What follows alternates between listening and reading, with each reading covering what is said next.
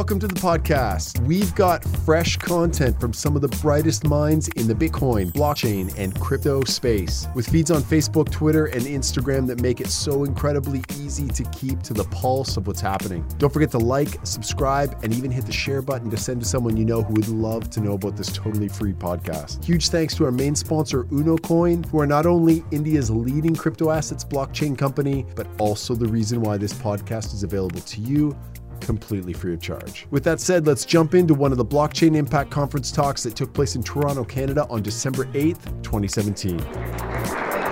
Enjoy. Most of the events I get invited to are in the United States, and the ones that are outside are usually in Europe. And one of the reasons why I wanted to come here is this is my first time to Canada, and there's a lot of innovative things that are happening here. And then second, because Sunny's company, UnoCoin, is in India, I view India and China, Southeast Asia as a hotbed of where the future of Bitcoin might go and be influenced by. Great. So welcome. Thank you for coming. Okay, so let's get right into it. Let's first start maybe with a little bit about your background and where you're coming from before we get into the meat of it. Mm-hmm. Yeah. So in short, I spent about 2/3 of my career in the private sector, but about 1/3 of it in the public sector. I really believe in giving back and doing what you can to make your country better. And so I've served in 3 different positions in public service. My first job was to be the regulator of a large segment of the healthcare industry in America. So I was director of the Office of Health Maintenance Organizations. And then my second stint in public service was to be a senior staffer at the White House under George W. Bush, where I was one of the people in charge of political appointments. So everything from Chief Justice of the Supreme Court to the Treasury Secretary to the head of OSHA and the SEC Commissioner. And then my last stint was President Bush asked me to become the director of the United States Mint. That's one of the oldest government agencies. It was created by the Constitution. It was actually established in 1792, and there's only been 38 Americans who have ever served in that position. So I know, let's see, how many miners are out there? Anyone in the miners? Okay, so you have a little bit of a glimpse of what it's like to make money. I actually made money, so quarters, pennies, nickels. So I was going to say, because I think a lot of people maybe don't know exactly what the Mint does. So do you want to maybe take us through, exactly what happens there, what your job is like? The Mint in 2 minutes. It was established in 1792 because America, as a fledgling country, needed a unified currency. And so the founders decided that was important enough to put into the Constitution. And from that, the modern Mint now has 3 purposes. One is to make enough circulating currency to facilitate transactions in the economy. Number 2 is to provide precious metal bullion for financial investors. So we're the largest maker and seller of gold, silver, and platinum bullion in the world. We sell, let's see, and under my tenure, the demand increased by 900%. So we ended up going from roughly $2.3 billion of revenue to about almost $5 billion of revenue just from precious metal bullion. And then the last item, which is a minor part of our business, is we make collector's versions of all the circulating currency. So we can make a quarter out of pure silver because that interests collectors. I gotta ask you a question. What is money?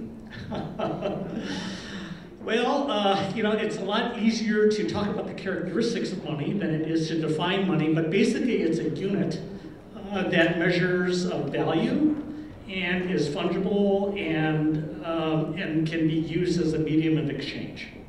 Nice, so interesting. I do find it interesting that a lot of us, we run after money, yet it's rarely defined. They don't teach us in school. Okay, so I gotta ask, when did you discover Bitcoin, and what is it about Bitcoin that interests you? So the first time I heard about Bitcoin was in late 2010 when the white paper came out. And I remember on one of my strategic, what's going on in the industry briefings by my staff, there was a little footnote saying that this white paper had been published and it posited digital currency. And so that was my first exposure to it. So Bitcoin really didn't take off until after I retired as the director of the Mint.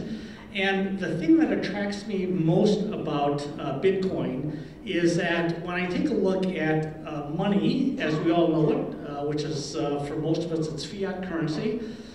It is basically it's a centralized currency. The country puts it out, it controls it, and as a result, whenever you have a monopoly on a particular item, that monopoly, whoever has the monopoly power, ends up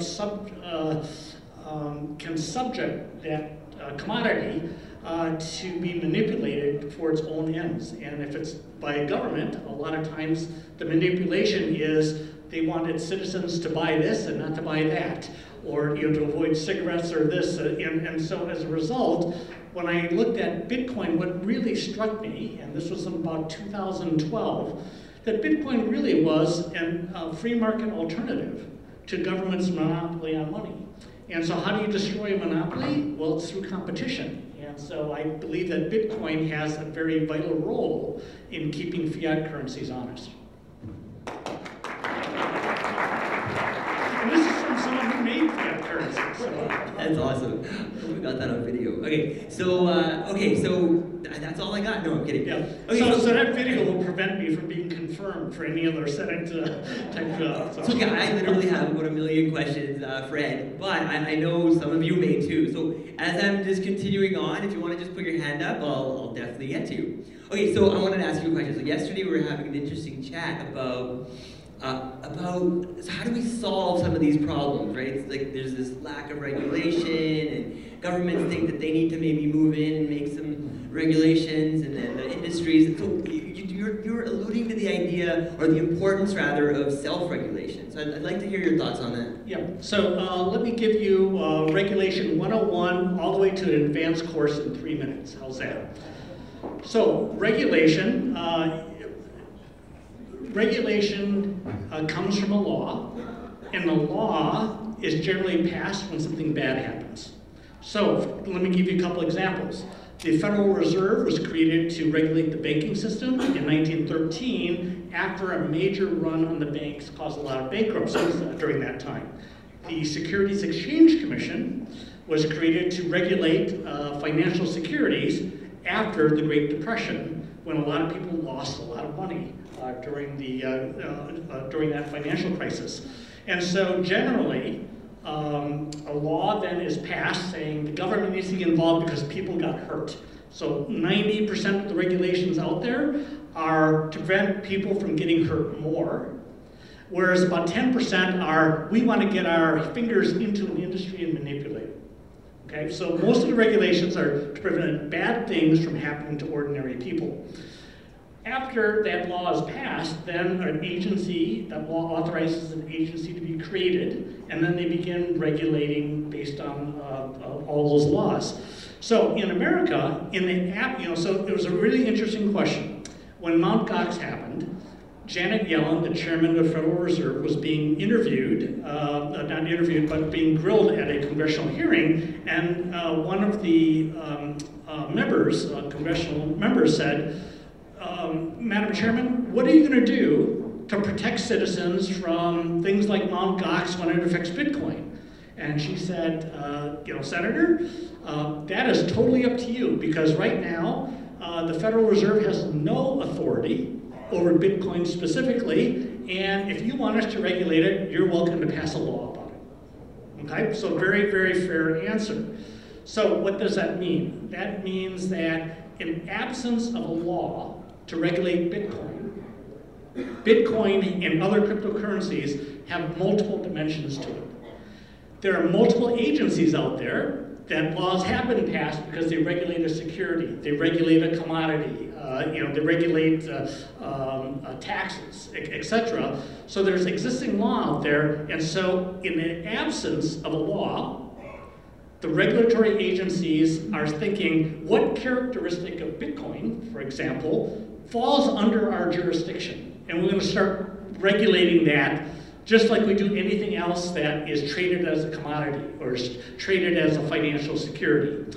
And the problem with that approach is that you get this hodgepodge, and you might get one part of the government saying this isn't really money, And on the other part, you get another part of the government say, yes, it is, and when that value of the money increases from X to Y, that's capital gains.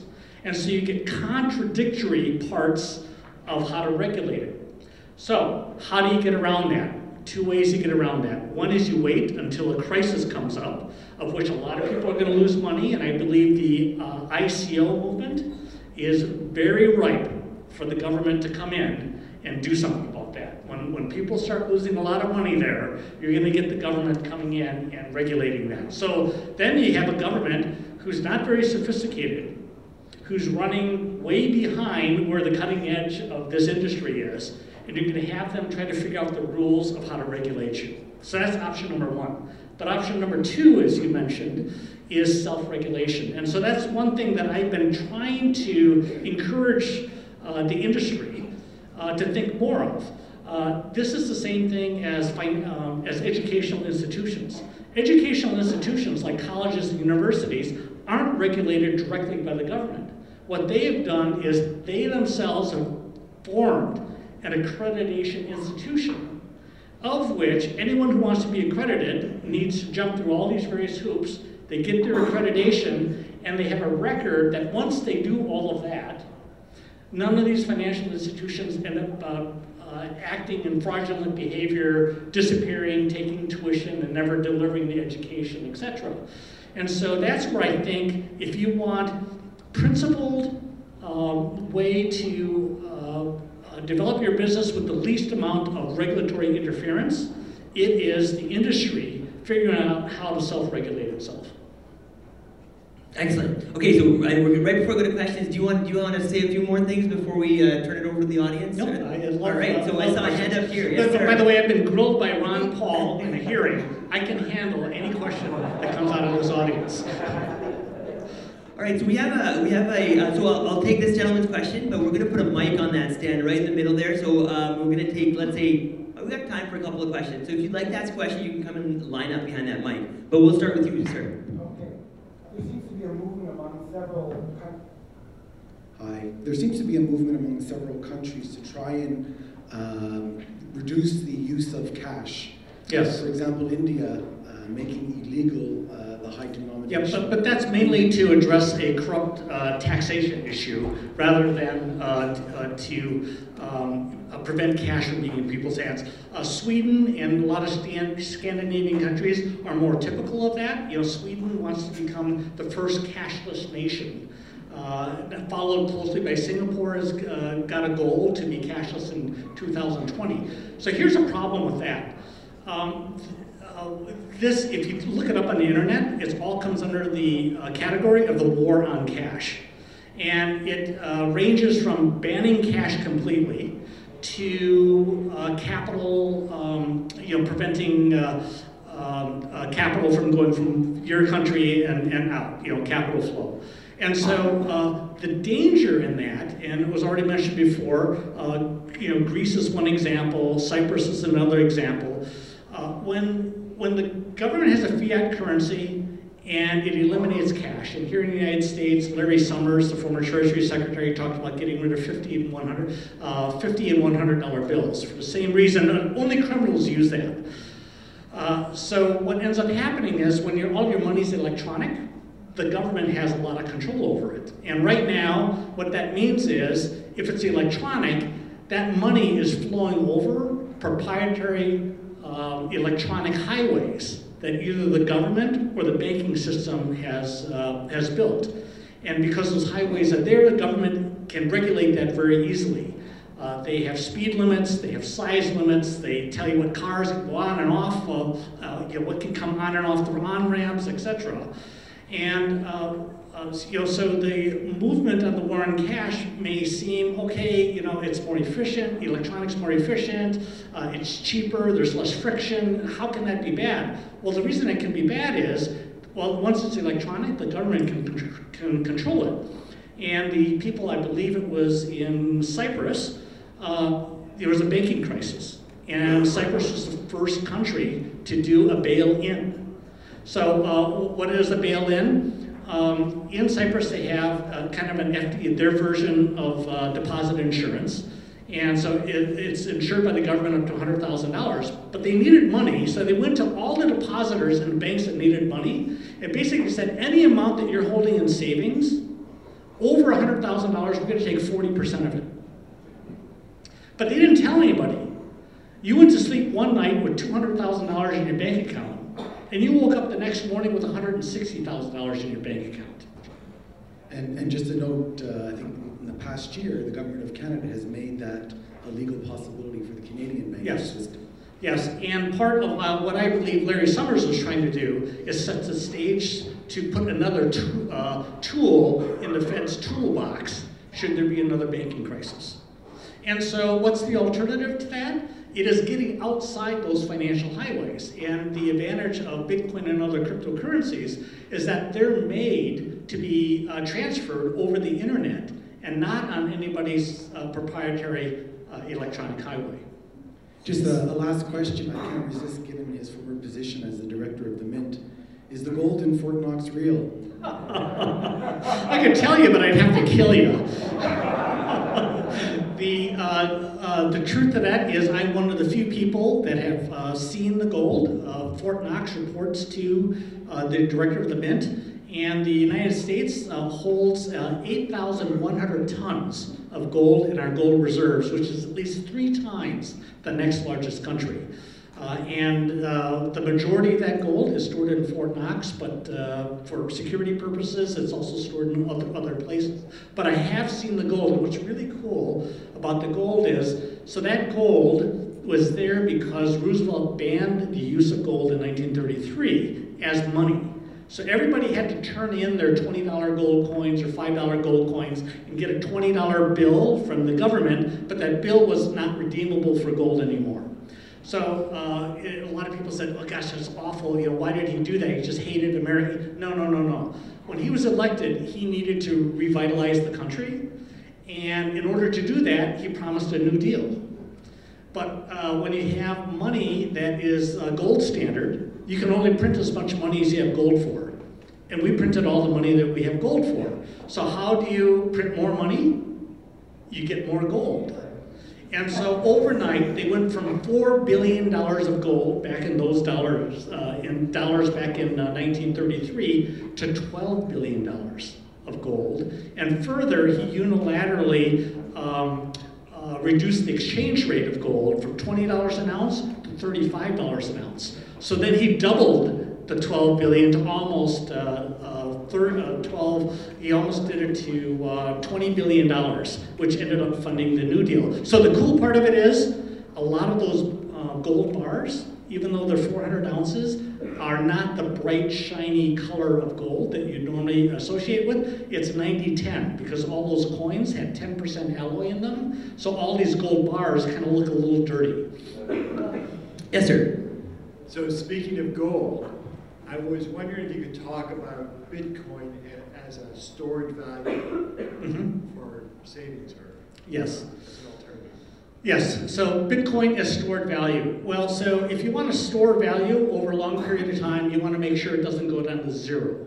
And so I think what gold has proven over 5,000 years is gold may fluctuate in price, but it's never going to be worth zero, because it has other uses besides just a store of value. It has uses in electronics and computer science and art, because it can be pounded into gold foil and used for sculptures, et cetera, et cetera. So you have other things that establish the value of gold, so it will never be worth zero. Whereas a security, like Lehman Brothers stock, one day it was worth $40 and the next day it was actually worth zero, right? And people lost money on Bear Stearns was the same way. Bitcoin hasn't been around long enough to be viewed as a mechanism for stored value. And so right now, in my view, Ed Moy's view, Bitcoin as a investment is mainly a speculative investment that has the potential over time to be stored value. Do you potentially see the governments mining Bitcoin? Governments mining Bitcoin. So that's kind of happening now. So the first attempt was 2 years ago. Ecuador said, our economy's in a toilet, nobody wants our money, we can't borrow any more money because we can't even pay the interest on all the debt that we borrowed the money from. And so they got up with a bright new idea. We're going to create our own cryptocurrency, and we're going to pay our government employees with this cryptocurrency. And so in the end, that was a failed experiment, although they're still trying to figure out a way to work it out, because one of the concepts that I think allow Bitcoin to have the possibility of being stored value in the future, it's limited to 21 million coins, right? It's just like gold. Sir Isaac Newton, after he was an inventor, he was the director of the Royal Mint for 16 years. And he set the modern gold standard because he tried to create gold in a laboratory. It was called alchemy. And he couldn't. And so therefore, then he said, if gold has a limited amount and it has all these desirable properties, then we can maintain the value of gold. And so he came up with the price per ounce roughly of $20 back in those times. So Ecuador tried it, and it didn't work. Venezuela just announced recently it's going to try it. So anytime what these countries are doing is that they're using elements of digital currencies that appeal to them, but they're not buying into the decentralization, they're not buying into the limitations, etc. And so what they're basically doing is creating a more efficient currency from electronic to digital, but still having the same problems as fiat currency. So I don't think it'll work. Is there a chance that Bitcoin may ever become the reserve currency of the world? There's certainly a chance, but I think the world is complicated, and what will end up happening is that there will be many different kinds of currency and many different kinds of payment systems of which countries and individuals will use the one that's most convenient and efficient for that particular transaction. It just became like the Indian Barbara Walters. Okay, we'll just do one more. So you mentioned that crypto may have the ability to kind of keep the fiat currencies honest. And that seems to me like another way of saying to kind of remove power from governments. Yes. And that provides, seems to me, a very clear conflict for regulators for how to regulate for innovation versus how to regulate to not lose power.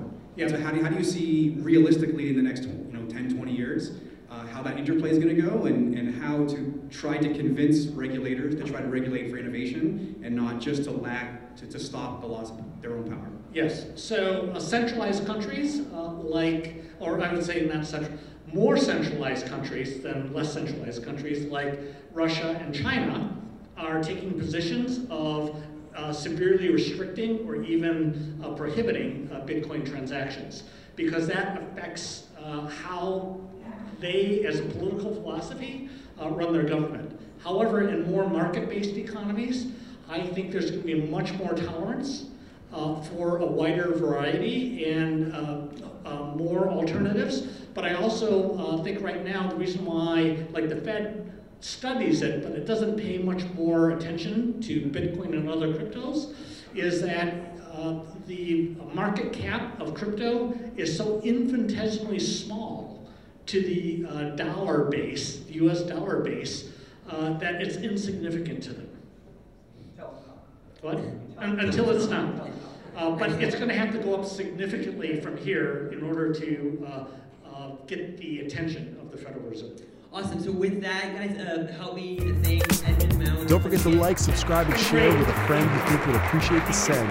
Up next, more talks from past conferences. Thanks for listening.